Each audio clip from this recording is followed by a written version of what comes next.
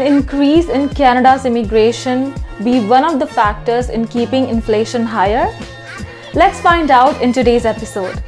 Hello and welcome to My Consultant, where we give you latest updates about Canada immigration. We are starting today's episode with pre-arrival changes for Sudanese, followed by latest International Experience Canada draw, and Quebec universities opposing federal government's idea of limiting the number of international students. Next, I will discuss is Canada's high immigration targets affecting its inflation, and Tashina will disclose Canada's next plan to modernize study visa program.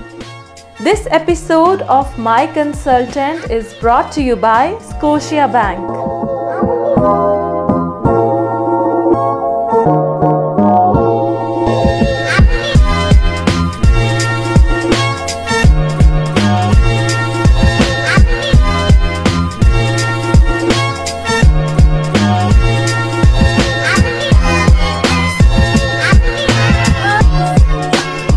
Individuals from Sudan who received a negative final decision from the Immigration and Refugee Board of Canada or the federal court, or received a final PRRA decision from Immigration, Refugees and Citizenship Canada between August 23rd, 2022 to August 22nd, 2023 may now be eligible to apply for a pre-removal risk assessment.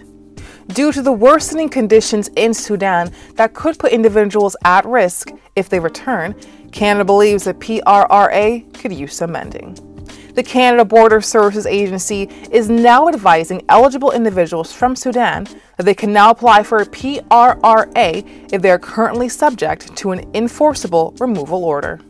This means, depending on when they receive their negative final decision on their refugee claim, individuals from Sudan will be exempt from the 12-month hold on applying for PRRA. Typically, if someone's refugee claim or previous PRR application is rejected, withdrawn, or abandoned, or if their application for leave and judicial review is dismissed by the federal court, you'd have to wait 12 months before you are eligible to apply for PRRA.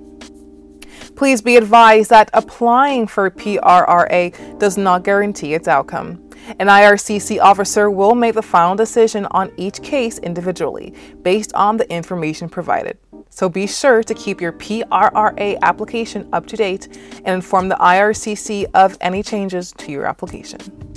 The new International Experience Canada, that is IEC, round of invitations sent out 996 work permit invites on August 25, 2023. The International Experience Canada 2023 processing time has now improved by 2 weeks to 9 weeks, as per the recent IRCC processing update. The International Experience Canada has 3 categories: Working Holiday Visa category, the Young Professionals category, and International Co-op category. The housing shortage in Canada has remained a fearful concern for many Canadians. No real solution has been made from the federal government, but a recent suggestion from Canada's previous Immigration Minister, Sean Fraser, has received some major pushback. Recently, on August 21st, Sean Fraser, the new federal housing minister, suggested that capping the explosive growth in the number of international students recruited to Canada in recent years was an option to reduce the demand for housing, implying that capping the number of international study permits Canada issues is a way to ease the country's housing shortage. Quebec University administrators, professors, and students stand against this idea, believing that limiting the amount of international students will do little to address the country's housing crisis, but in turn will hurt university research and deprive Quebec of skilled immigrants. Mark Miller, who took over as the new immigration minister for Canada, says the concern around the skyrocketing number of international students entering Canada is not just about housing, but Canadians' confidence in the integrity of the immigration system itself. Quebec's Premier François Legault and other ministers joined in opposing the housing minister's suggestion, reminding Ottawa, Canada's capital, that education is a provincial jurisdiction. Over the past decade, the number of international students in Quebec has doubled.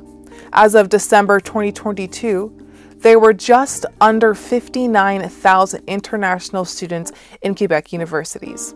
It is estimated that there are more than 807,000 international students with study permits in Canada across all levels of education. Miller confirms that Canada is on track to host around 900,000 international students this year. Could an increase in Canada's high immigration targets be one of the reasons behind high inflation and housing crisis? Let's find out. The housing crisis in Canada has reached a peak this year. A report released in June by the Canada Mortgage and Housing Corporation shows that over 22 million housing units will be required by 2030 to help achieve housing affordability for everyone living in Canada. The shortage comes while Canada pursues its high level of immigration targets, causing concerns for both Canadians as well as newcomers.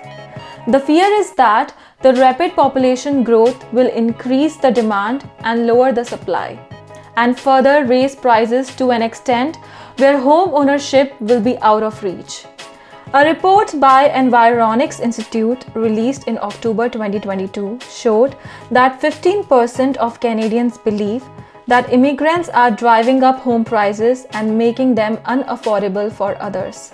However, a report by Royal Bank of Canada disagrees with this and says that the housing shortage can be attributed to a higher residential construction price. The report says that the price index has increased by 51% since the start of the pandemic in 2020. Prices are higher because of a shortage of skilled workers, a low supply of raw materials, and increased input cost.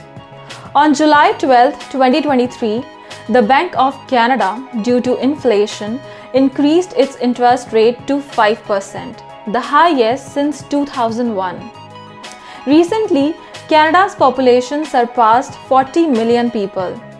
According to Statistics Canada, 96% of this population growth was due to immigration. Bank of Canada Governor Tiff Macklem says that immigration is adding to both demand and supply, and Canada has fared better than most of the nations in terms of tackling inflation. Canada's new immigration minister, Mark Miller, agrees that immigration can act as a solution to Canada's most pressing issues, such as housing and high inflation. Part of the strategy to modernize the international student program operated by Immigration, Refugees, and Citizenship Canada, the IRCC is planning to implement a new trusted institution framework to its student visa program next year in 2024. Although specific details remain limited at this moment, according to reports, the general concept revolves around evaluating post-secondary institutions based on criteria that demonstrates their reliability as partners in areas such as sustainable intake, identification of genuine students, compliance monitoring and reporting, in addition to ensuring a safe and enriching experience for international students. The IRCC indicated that the trusted institutions may benefit from a more efficient and expedited processing time for their applications as long as they meet certain criteria.